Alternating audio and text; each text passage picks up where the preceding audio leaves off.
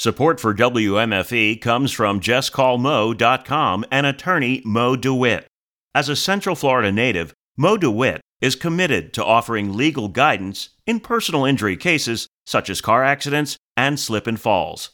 Offices in Orlando. More at JustCallMo.com. Welcome to Engage, leading conversations that matter.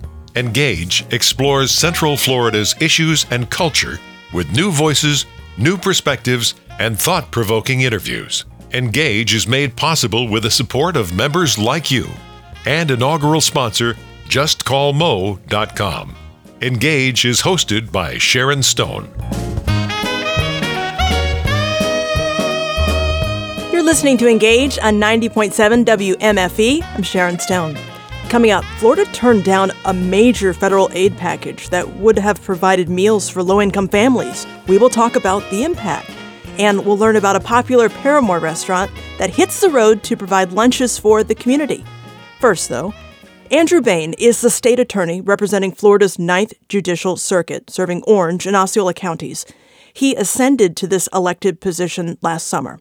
Governor DeSantis removed his predecessor, Monique Worrell, and appointed Bain to this position.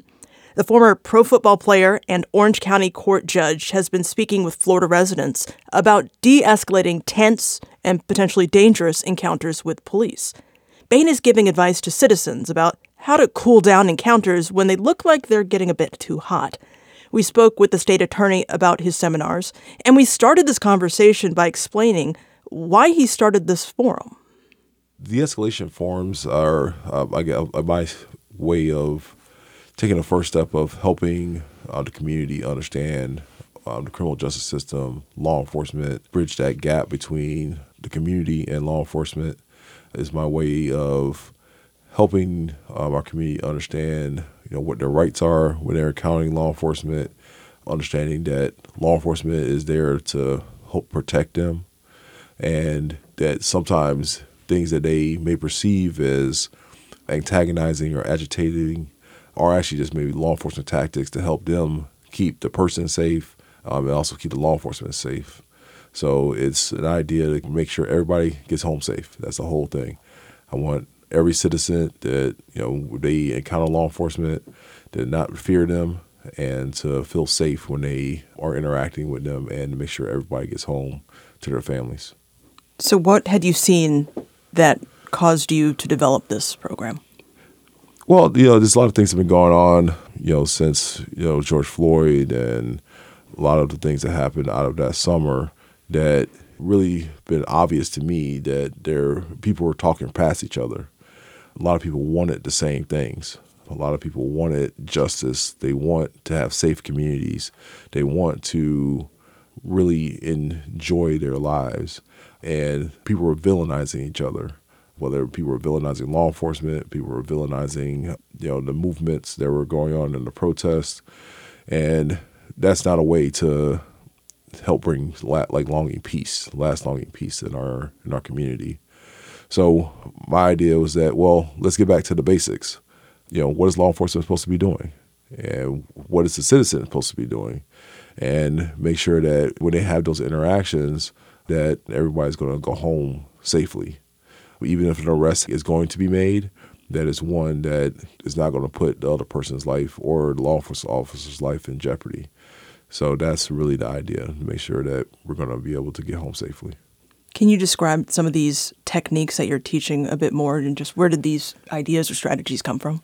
Well, it's not a new strategy. It's not really a new conversation. It's just really something that's been heightened over the last few years. You would really kind of say this is the talk that my dad had with me when I was a young man, starting to drive, starting to enter the community, starting to be more independent, about how do you deal with people in general. The subject matter is law enforcement, but de-escalation is something that can be used at any time, at any point in your life. Your marriage, your friendships, in your relationships at work with your supervisors. So the idea is, first of all, is to build a level of empathy with the person that you're communicating with. You may not agree with what's going on, but you have to understand that other person on the other side is still another human, and you should treat them like that. And then there's something called momentum. So how you move, your body posture, like open, like I'm sitting here with you. I'm in an open body posture. We're having a conversation. I'm not taking a fighting stance. I'm not threatening you. And even if somebody feels threatened, if you are open with them, usually it's hard to fight with somebody that's at peace with you, that's trying to make peace with you. So that's really two of the things that we talk about a lot of is empathy towards each other, your movement, posture, body placement, and then tone, attitudes, those kind of things like that come into play so that you're communicating the message clearly. Am I correctly understanding that this is intended for the community versus law enforcement? It's for both. So help me understand how it's both, please. So law enforcement, they also have a duty to de-escalate with you. So, for instance, law enforcement, when they go to the academy and they go through the training, one of the things they learn is that when you're encountering somebody in the public and you need them to do something, you want to get them loud, concise, strong demands. All right. So what does that really play out to be? That's somebody yelling at you. In common terms, that's somebody yelling at you and ordering you to do something. And most people's reactions to that is like, why are you yelling at me? But that's what they're being trained to do.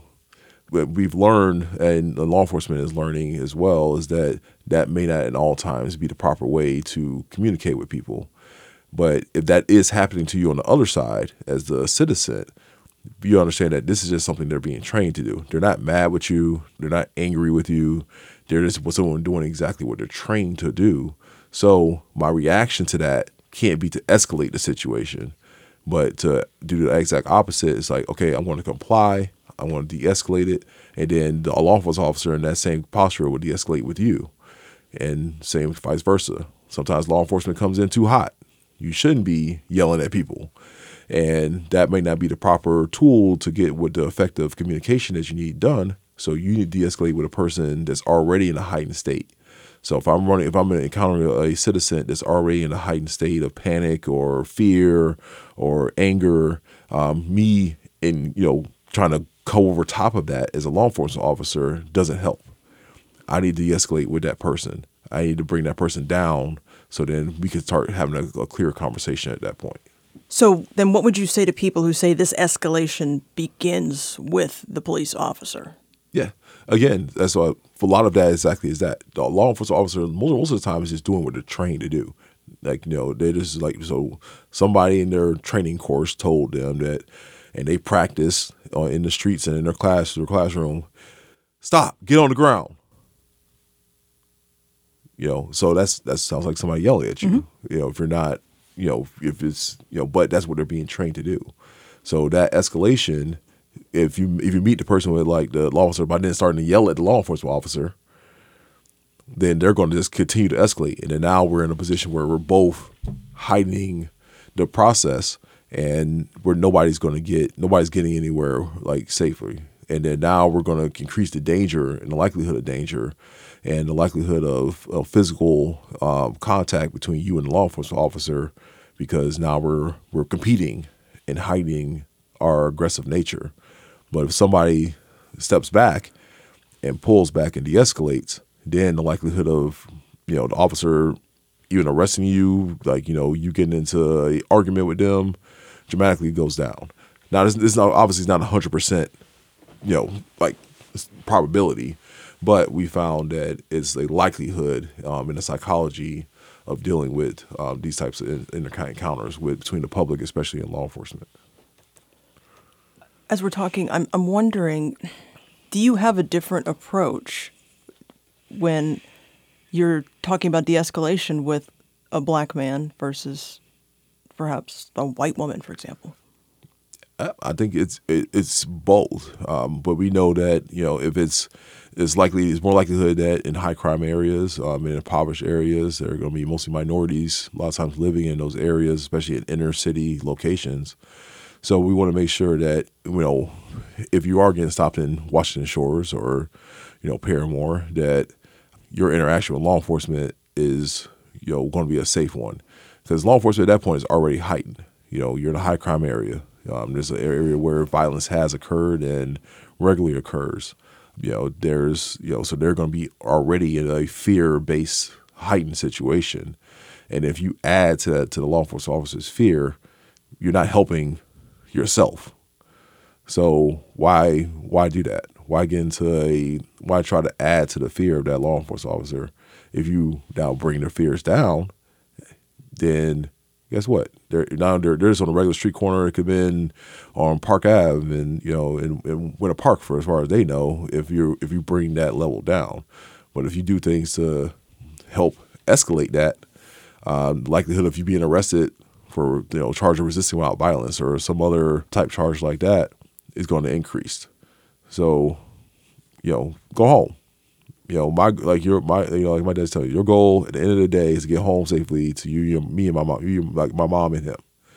And it's like now so different now. Like when I leave the house every day, my job is to get home safely to my wife and my kids. So that's my job. So whatever tools that I need to have in my tool belt to make that happen, I need to be able to deploy. And this is just one tool in your tool belt that you can deploy to make sure you're going to get home safely when you are encountering with law enforcement. Can you tell us about the forum on the 21st, just what people need to know? Yeah, so we're going to be at the Grand Ave Neighborhood Center right there at Paramore Kids Zone, and we're going to be putting on a forum between myself, my office, the Stono Institute, NOBLE, which is the National Organization of Black Law Enforcement Executives, and the NAACP. And with the City of Orlando Parks and Rec, we're going to put together a forum to talk about exactly what we're talking about right now, to talk about de-escalation. We want to run through some scenarios, like some live scenarios, and kind of show how this plays out. And then we'll have a discussion about, what tools and how do we use those tools to actually affect the result that we're looking for. And you are running for election this year, but in 2020, Monique Worrell was elected state attorney by 66% of the vote in Orange and Osceola counties. So then you were appointed after she was removed by Governor DeSantis. Okay. I would like to know just why should the voters in the 9th Judicial Circuit have faith in you as their legal representative? Well, I mean, you could just look at the body of work that we're putting forward. I made a promise that I was going to do everything I could to protect our public from violent offenders. And at the same time, I was going to give everything I could to try to keep nonviolent offenders out of our criminal justice system. So every policy, everything that we've done since I've come into office has been to do that. I'm not here for any other political reason. I don't have a outside agenda. I care about the people here that live in this community that I live in with my family, that I want them to be safe. That's my sole job when I wake up in the morning, every morning. Andrew Bain is the state attorney representing Florida's 9th Judicial District. Coming up, we hear from the Orange County recently retired Director of Elections, and later in the show, we'll deliver authentic Southern cooking with the owners of Nikki's Place. I'm Sharon Stone, and this is Engage.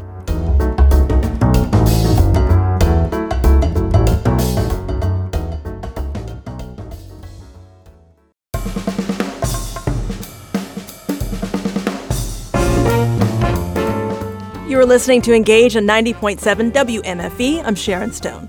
Engage is available on demand at WMFE.org, on our mobile app, or anywhere that you get your podcasts. Ahead on this program, the state of Florida punted on $250 million in federal food aid for low-income families. Critics say the motivation is purely political. Of the 15 states that have declined the program, all 15 of them have Republican governors. But not all states that have Republican governors turned down the program. We will talk to Eric Gray of the Christian Service Center of Central Florida about the state turning down summer EBT funding. But first, after 27 years of service, Bill Cowles would like to relax at the beach with his family. He was elected as Orange County's election supervisor back in 1996. Last month, he returned to civilian life, retiring a year short of the conclusion of his term. He doesn't blame the chaos that followed the 2020 election, nor is he concerned about a repeat in 2024. His replacement will be appointed by Governor DeSantis until a new supervisor can be elected in November. Cowles joined Engage to talk about his time in office and his expectations following his departure. He started by pinpointing when he started to think about retirement. When I got reelected in 2020, and you saw what the political environment was like then, and you see where the political environment has gone going forward, I kind of knew then that I probably would not get all the way through this 4-year term. But then when, as I said, when that other door opened, then that began the evaluation process. So who knows, I may have left earlier if it had not been for the special House District 35 election. So I stayed through that. And then I've got a staff here that has over 425 years of elections experience, whether it be here in this office or in other elections offices in other states.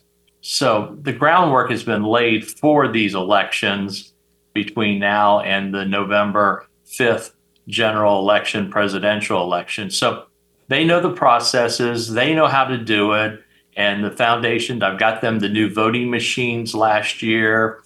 We've got all the procedures in play. And we've already had a tune-up by doing that House District 35 election.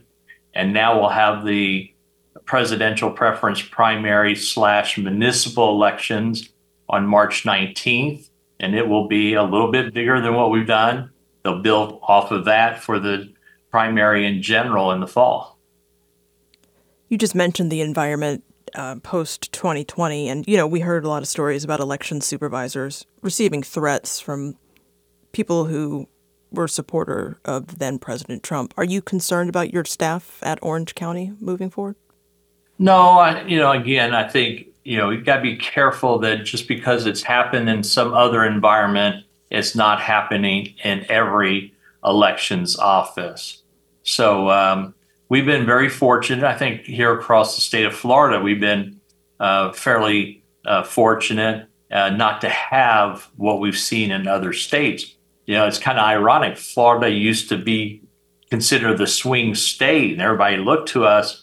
But, Trump won Florida by 3% in 2020. And really, the fight was in those other swing states outside of Florida, where the elections was more contentious than it was here. And then we follow that up by the 2022 election, and Governor DeSantis won his reelection by a landslide. So again, I think it's the recognition of Florida's election code and also of the administration by the 67 supervisors of elections in Florida. Do you think that you did anything specifically to kind of avoid just controversy and people, second guessing you?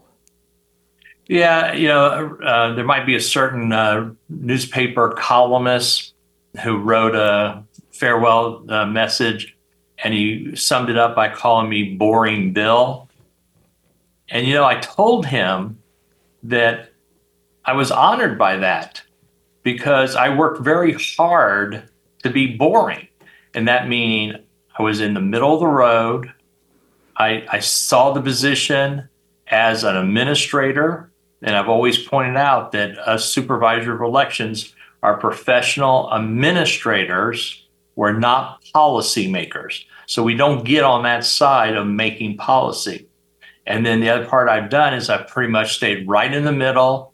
I didn't take my political beliefs or my values and go one way or the other.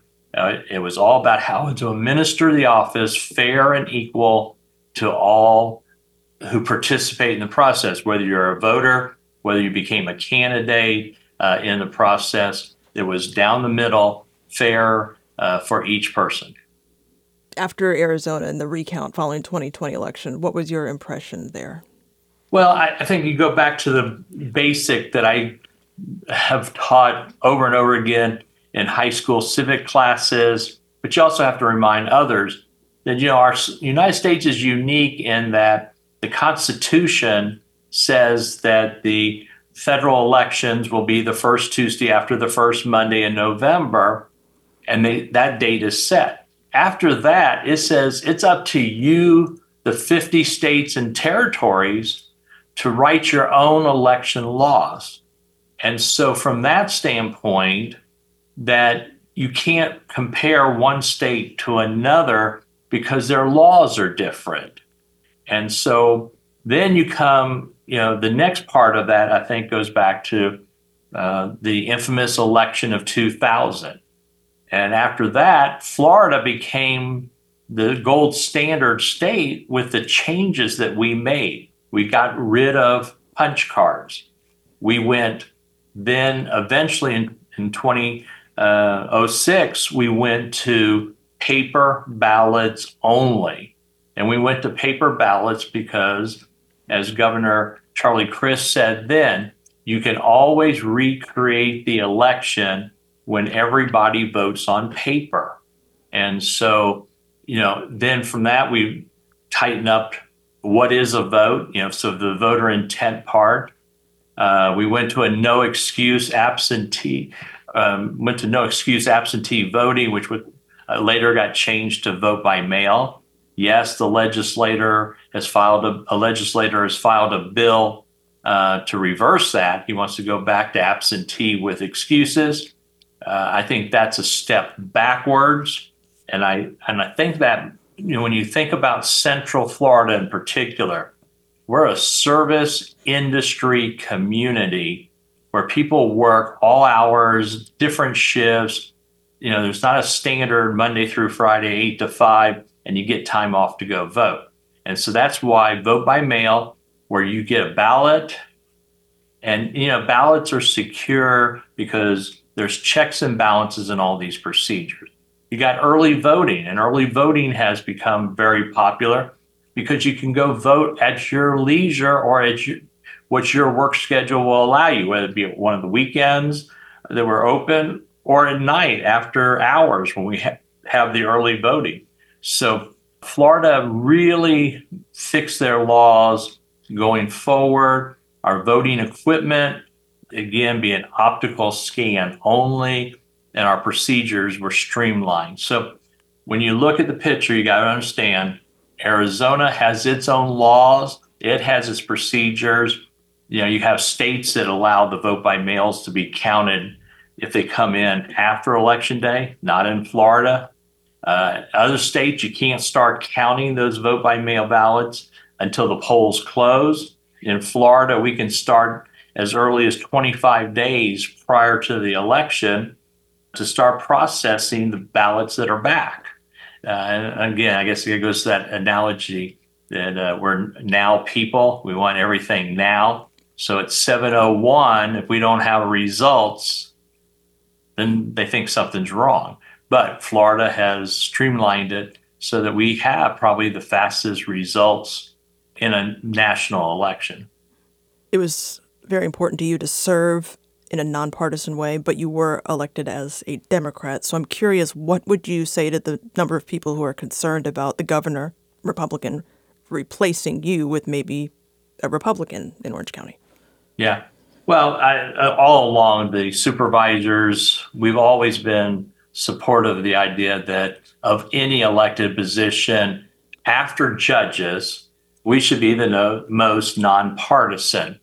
That's not something we've yet been able to change, but I know my staff right now is very concerned and nervous about what will happen. But again, I keep reminding them that you're the experts. You know what needs to be done. You've got the election calendar. You've got the roadmap to success through this year. And whoever it is, hopefully will be willing to follow their lead and let them guide them through the process. That's former Orange County Election Supervisor Bill Cowles. January 31st was his final day in office.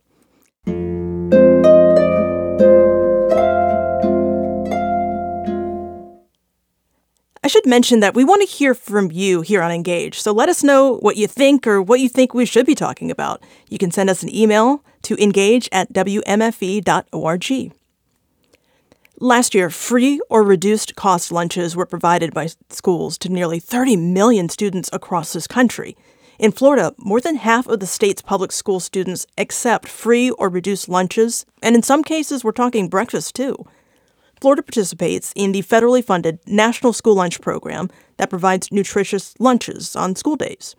Come summer, school lets out, The free lunches disappear until classes resume in the fall. So to plug that gap, the USDA provides a program called the Summer EBT. It's $40 per child per month for families eligible for EBT or SNAP benefits. Florida and 14 other states chose not to accept this benefit for the residents, though. This decision will impact nearly 50,000 Orange County elementary students, 23,000 middle school students. The state doesn't record high schoolers eligible for free or reduced cost meals. Eric Gray is the executive director of the Christian Service Center, providing housing resources and food relief for low-income Floridians in Central Florida. We spoke with him earlier about food insecurity and the role EBT benefits play. Well, food insecurity is a huge issue and has been for quite some time in the United States. It's really dominated conversations going back now 40 years around social services, but it continues to move in the wrong direction. And it's particularly troubling as it relates to very young children. And it's something that we try to address through free and reduced school lunch programs, usually breakfast and lunch type programs. And those programs have only gotten bigger year after year after year. And the majority of elementary schools, for example, in the Orange County public school system now have 100% of their students on either a free or reduced school lunch program. And so this isn't something that is for a small percentage of the population. This is the actual majority of students in public school systems are participating in these types of programs. Eric, do you, best of your knowledge, do these schools offer a summer food program in the absence of a federal program?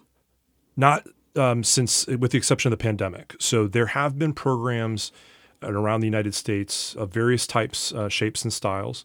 There have been programs, as far as I know, going back to at least 2008 that I'm familiar with, but it's not always consistent. What we're seeing in the last 3 years is there have been a fairly consistent program that we refer to colloquially as the summer program or the summer EBT program. Mm-hmm. EBT is just the acronym for electronic benefits transfer, which is kind of like the ATM card that people use for SNAP benefits. People that aren't familiar with the term SNAP, it's Supplemental Nutrition Assistance Program, which we used to call food stamps. And, SNAP benefits can only be used on consumable food that is not pre-prepared. So you can't use it to buy diapers. You can't use it to buy feminine hygiene. You can't even use it to buy pre-made sandwiches at the deli. It can only be used on food that can then be consumed by somebody after preparation. So the idea that families who are lower income need a little bit more assistance in June, July, and August when their school-age children are home and now are not having breakfast and lunch at the schools is a real issue. And for a significant percentage of Central Florida families, and frankly, American families, it takes a strain on their budget because they're now paying more money for food over the summer than they would normally. That also hits programs like mine in a pretty big way as well. I want to talk more about the impact to you as well. But there is a kind of a solution for the summer. It's this program that Florida is not accepting federal money for. Any thoughts on why they turned it down? Lunacy, idiocy. I think politics is a big part of it. I don't really mind not pulling punches on this one because it really is truly crazy. Of the 15 states that have declined the program, all 15 of them have Republican governors. But not all states that have Republican governors turned down the program. Sarah Huckabee Sanders, who's the governor of Arkansas, accepted the program and touted its unbelievable success rate because during the pandemic, this summer EBT program was being tested and modeled in schools all over the United States. All 50 states participated in it, and it showed extremely good outcomes across multiple different measures, not only with children's nutrition, but also with the economic impacts on the families that were being assisted by it, and almost completely barren of any type of fraud that was associated with the program. There's no reports of anything that was remarkable in terms of people misusing the program. So it's one of those gold standard programs that really has no reason to turn it down, except that there's a growing number of states who are leaning more and more towards refusing federal funds for different projects in a way to detach themselves from the federal government. You see it happen with Department of Education funding now. They're turning away funds so they can have more control over education programs.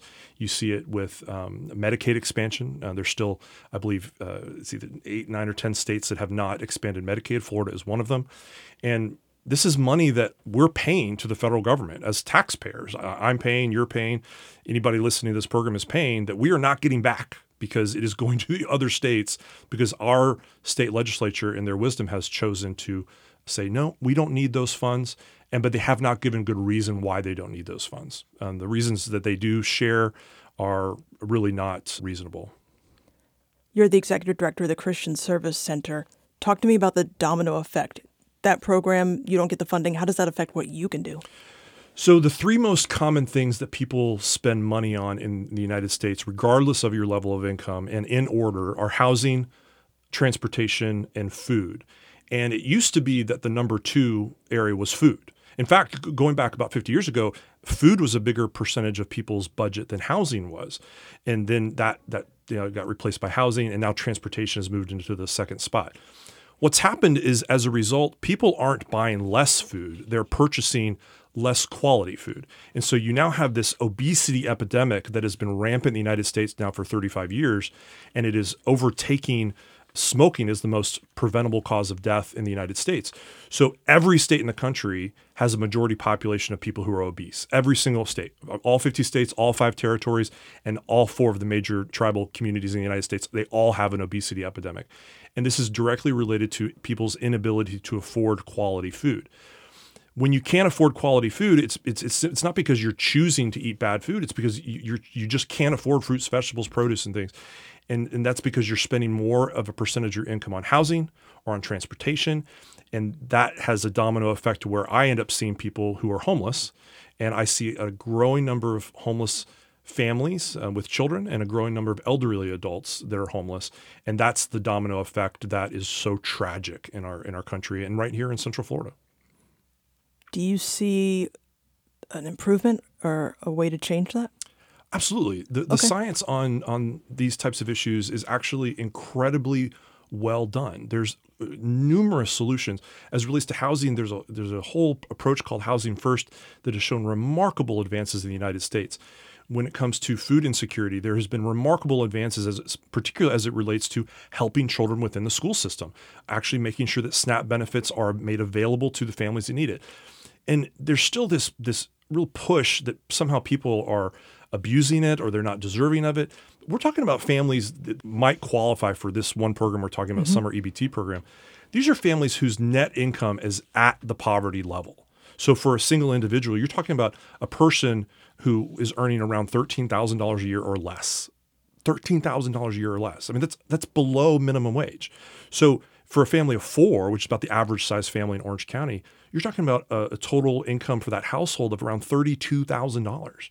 I mean, those are the people who qualify. So we're not talking about huge swaths of the population who are qualifying for these types of benefits. We're looking at the smaller bottom 20% of families who are incredibly struggling to make ends meet.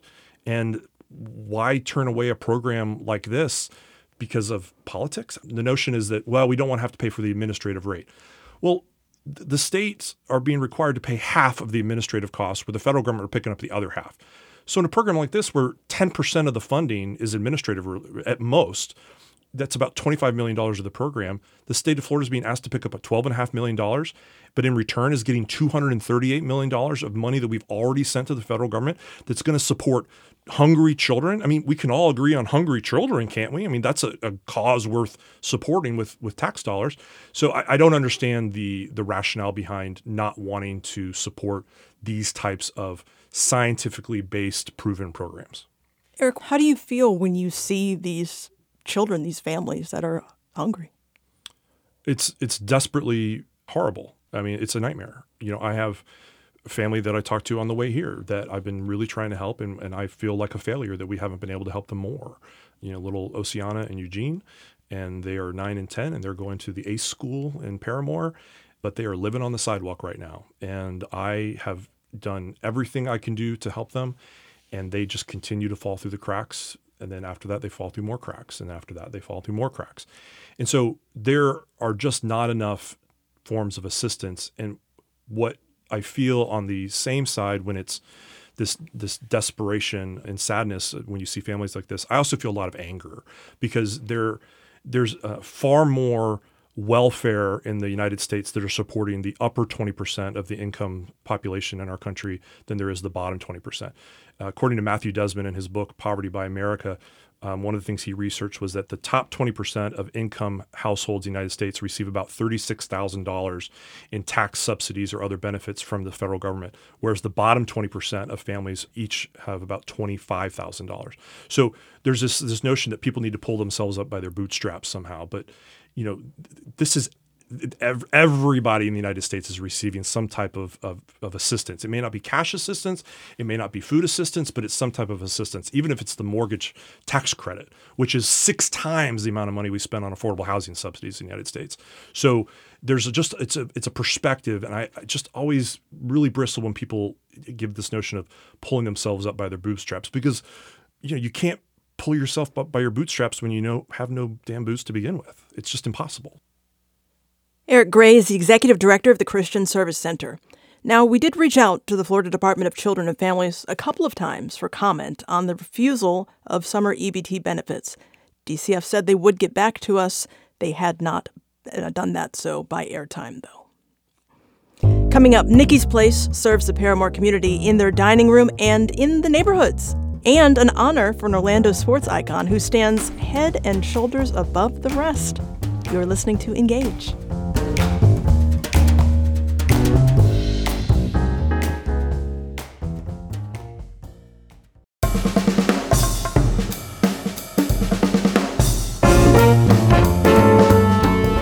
You're listening to Engage on 90.7 WMFE. I'm Sharon Stone.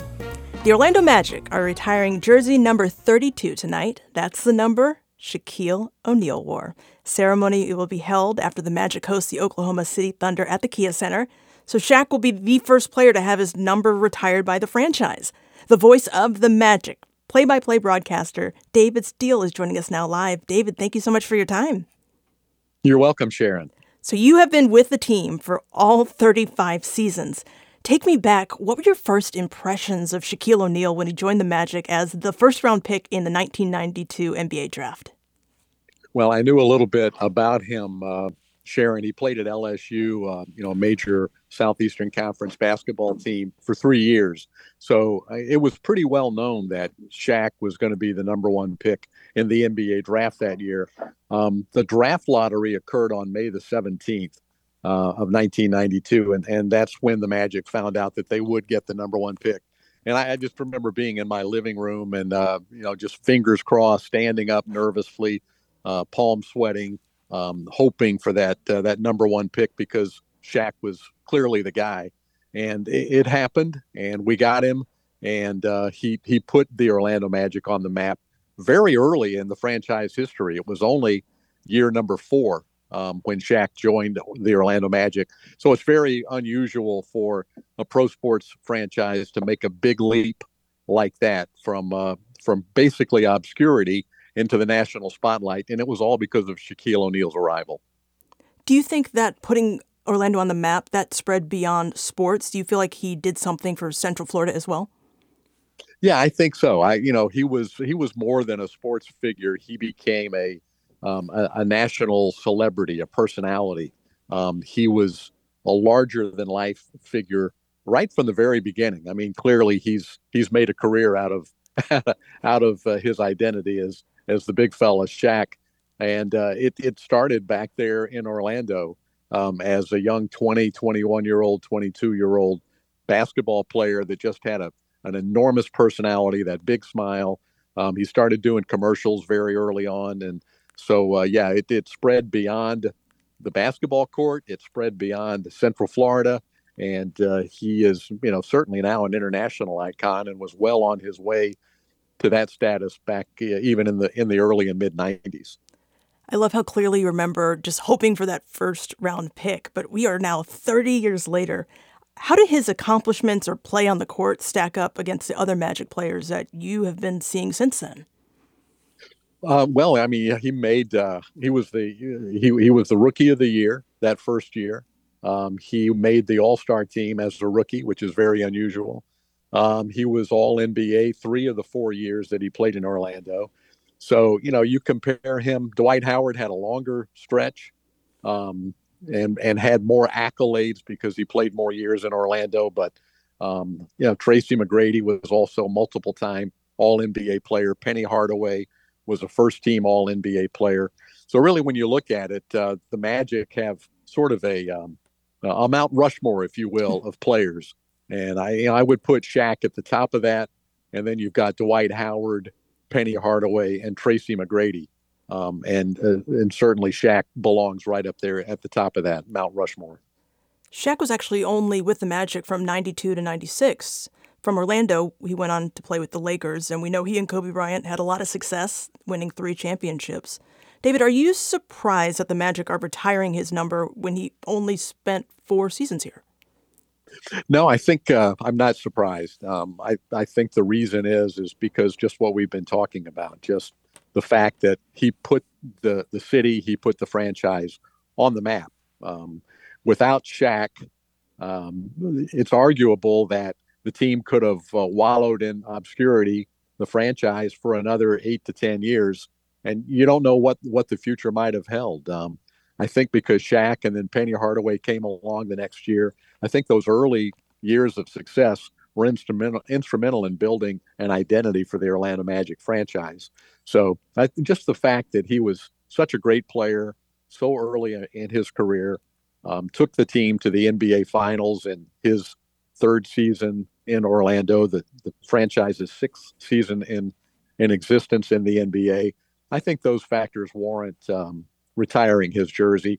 Also, you throw in that, the Lakers have retired his jersey, and so have the Miami Heat. So he joined some pretty elite company. Wilt Chamberlain is the only other NBA player to have his jersey retired by 3 NBA franchises. So I think Shaq is well deserving of that.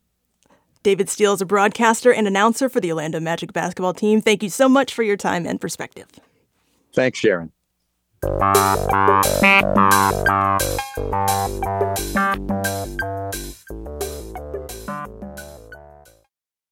Nikki's Place has been serving authentic Southern food in Paramore for nearly 75 years. Owners Elaine and Nick Aiken Jr. have run the 20-seat restaurant on Carter Street for 25 of those years. Elaine manages the books, Nick runs the kitchen, and their daughter Nikki works the dining room. The food has stayed pretty much the same since Nick started working for the previous owner back in 1953. The menu is simple on paper. It's a home-cooked meal. Nothing fast about it. Old-fashioned, Paramore style, smothered ribs, chitlins, hog maws, baked chicken, nice cabbage, collard greens, macaroni and cheese. But the flavors offer a complex journey through the culinary history of Black America. Nikki's hasn't gone unnoticed. Muhammad Ali ate there. So did Coretta Scott King. Even Elvis enjoyed the pork chops. But it's the loyal Paramore community that has kept Nikki's going decade after decade. And every Friday afternoon, Nick loads half a dozen coolers with carry-out containers and throws them into the back of a battle-worn cargo van cresting 500,000 miles. Around 2 o'clock, after the lunch rush has died down, Nick hits the streets of Paramore with his assistant, Newt.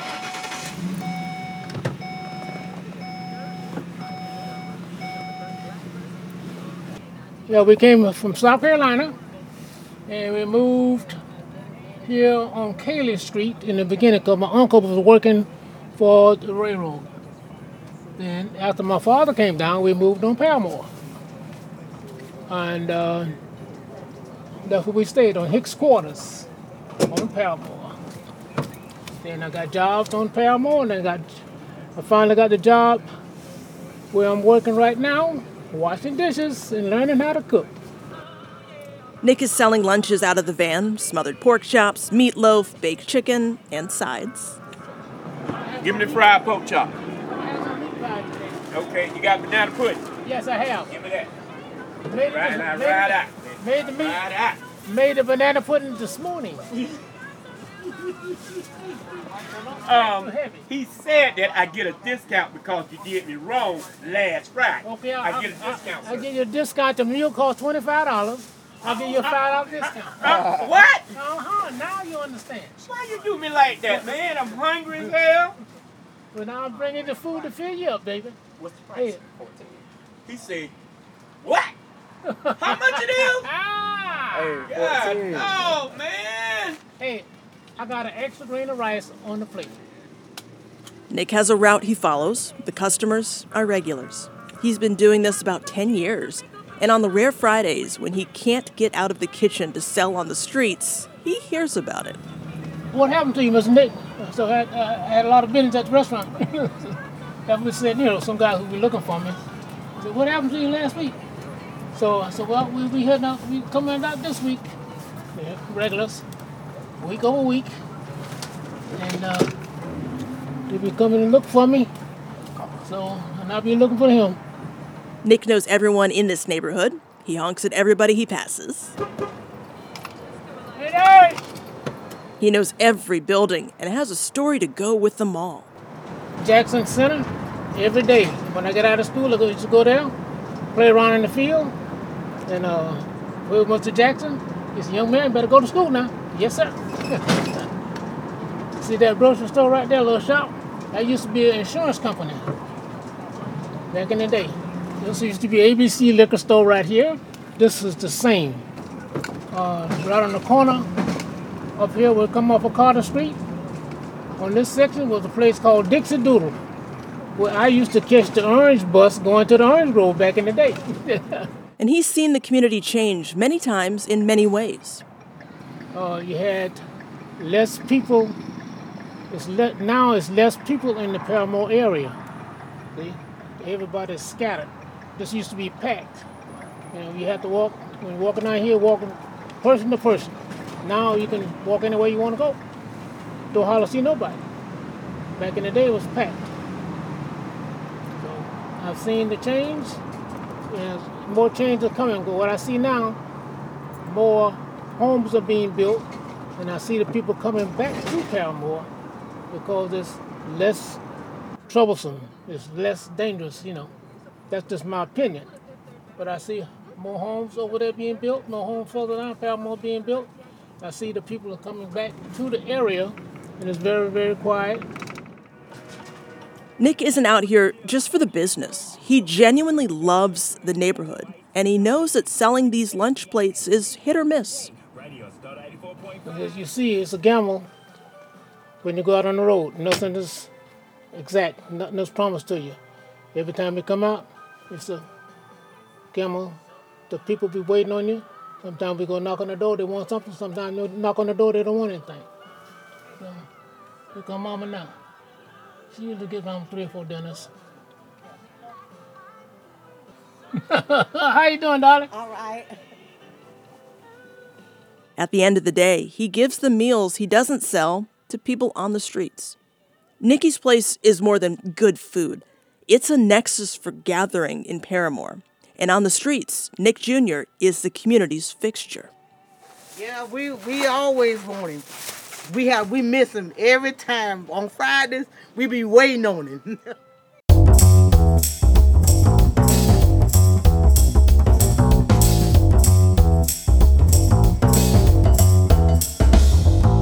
That's all for today's edition of Engage, and we want to hear from you. You can email us at engage@wmfe.org. A quick thank you to Jill, Warren, Abby Moody, and the others who have already reached out via email. I'm Sharon Stone. Thank you for the company. All Things Considered is next.